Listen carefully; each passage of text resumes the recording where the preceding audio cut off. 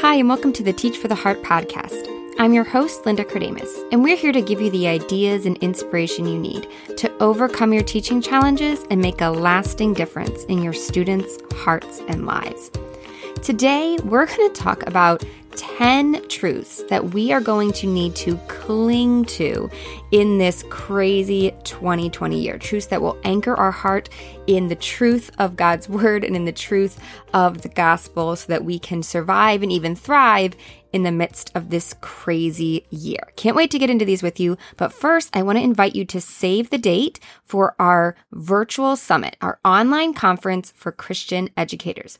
The Rise Up Summit this year is going to be October 23rd and 24th. So make sure you mark those dates on your calendar to attend live. It's a free event that you can join with us, and we're having so many amazing speakers and topics.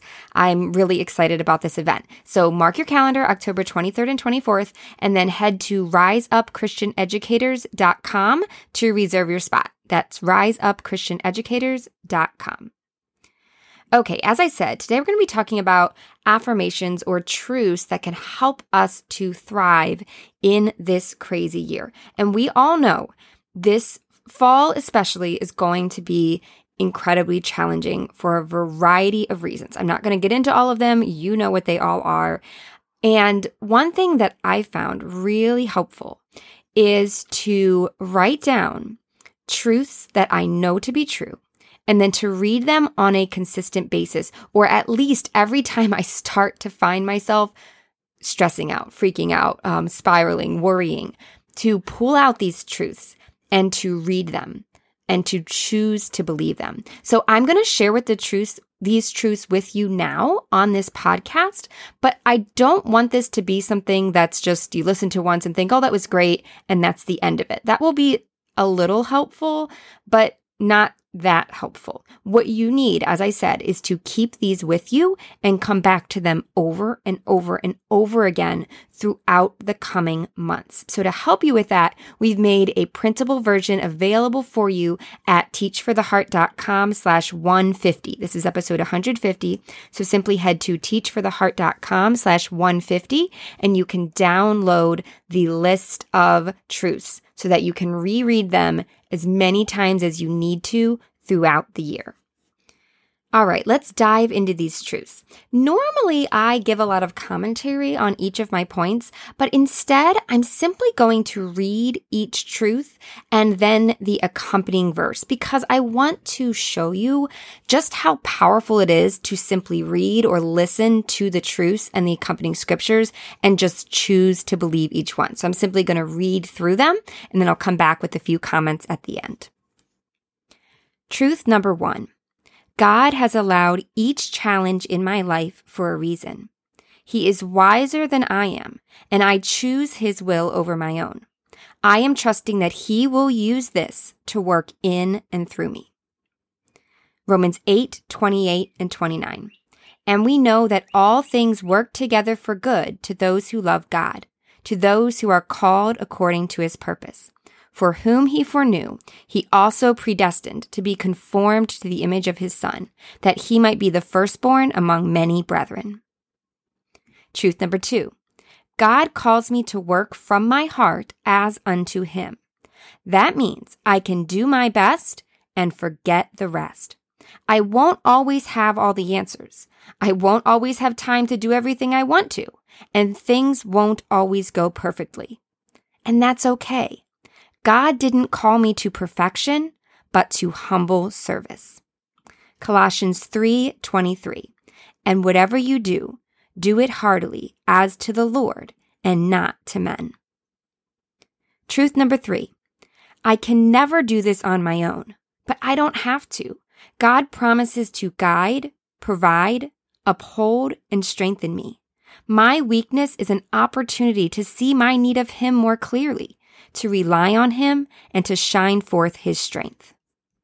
2 Corinthians 12:9. And He said to me, my grace is sufficient for you, for my strength is made perfect in weakness. Therefore, most gladly, I will rather boast in my infirmities, that the power of Christ may rest upon me. Truth number 4.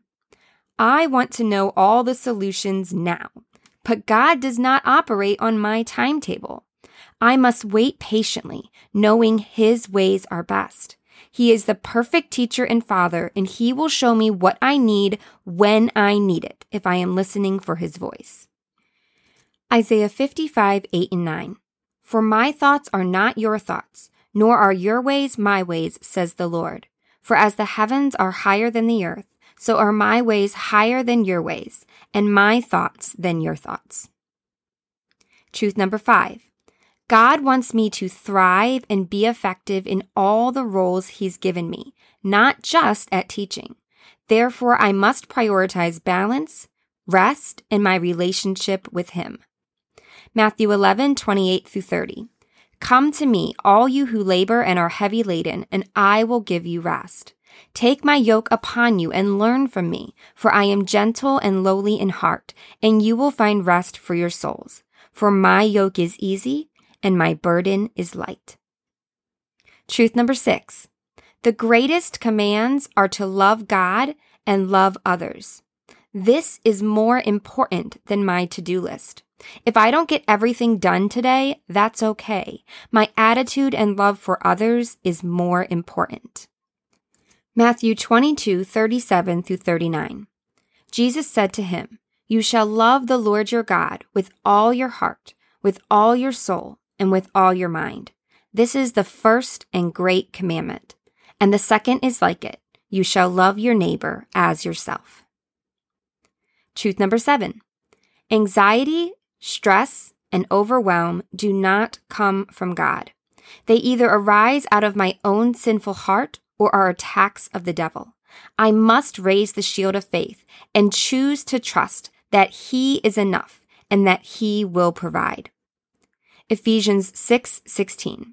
Above all, taking the shield of faith, with which you will be able to quench all the fiery darts of the wicked one. Truth 8. When dealing with disagreement or conflict from others, God asks me to bear with them, choosing to humbly give them the patience and grace I would want in return. I am called to forgive, and I should keep in mind that everyone is struggling right now. Colossians 3:12 through 13. Therefore, as the chosen of God, holy and dearly loved, put on tender mercies, kindness, humility, gentleness, and patience, bearing with one another and forgiving one another, if anyone has a complaint against another. Even as Christ forgave you, so you must also do. Truth number 9. Thankfulness and praise are powerful antidotes to stress and worry. Colossians 3:15 and 16. Let the peace of God rule in your hearts, to which also you were called in one body, and be thankful. Let the word of Christ dwell in you richly in all wisdom, teaching and admonishing one another in psalms and hymns and spiritual songs, singing with grace in your hearts to the Lord. And truth number 10. God has given me the incredible opportunity to impact students' hearts and lives. If I'm not feeling joyful about that right now, I can choose to rejoice in the Lord and His goodness and let that joy flow through me, shining His light into my students' world. Philippians 4:4 and 2:14 and 15. Rejoice in the Lord always. And again I say, rejoice. Do all things without complaining and arguing, that you may become blameless and pure, children of God without fault in the middle of a crooked and perverse generation, among whom you shine as lights in the world.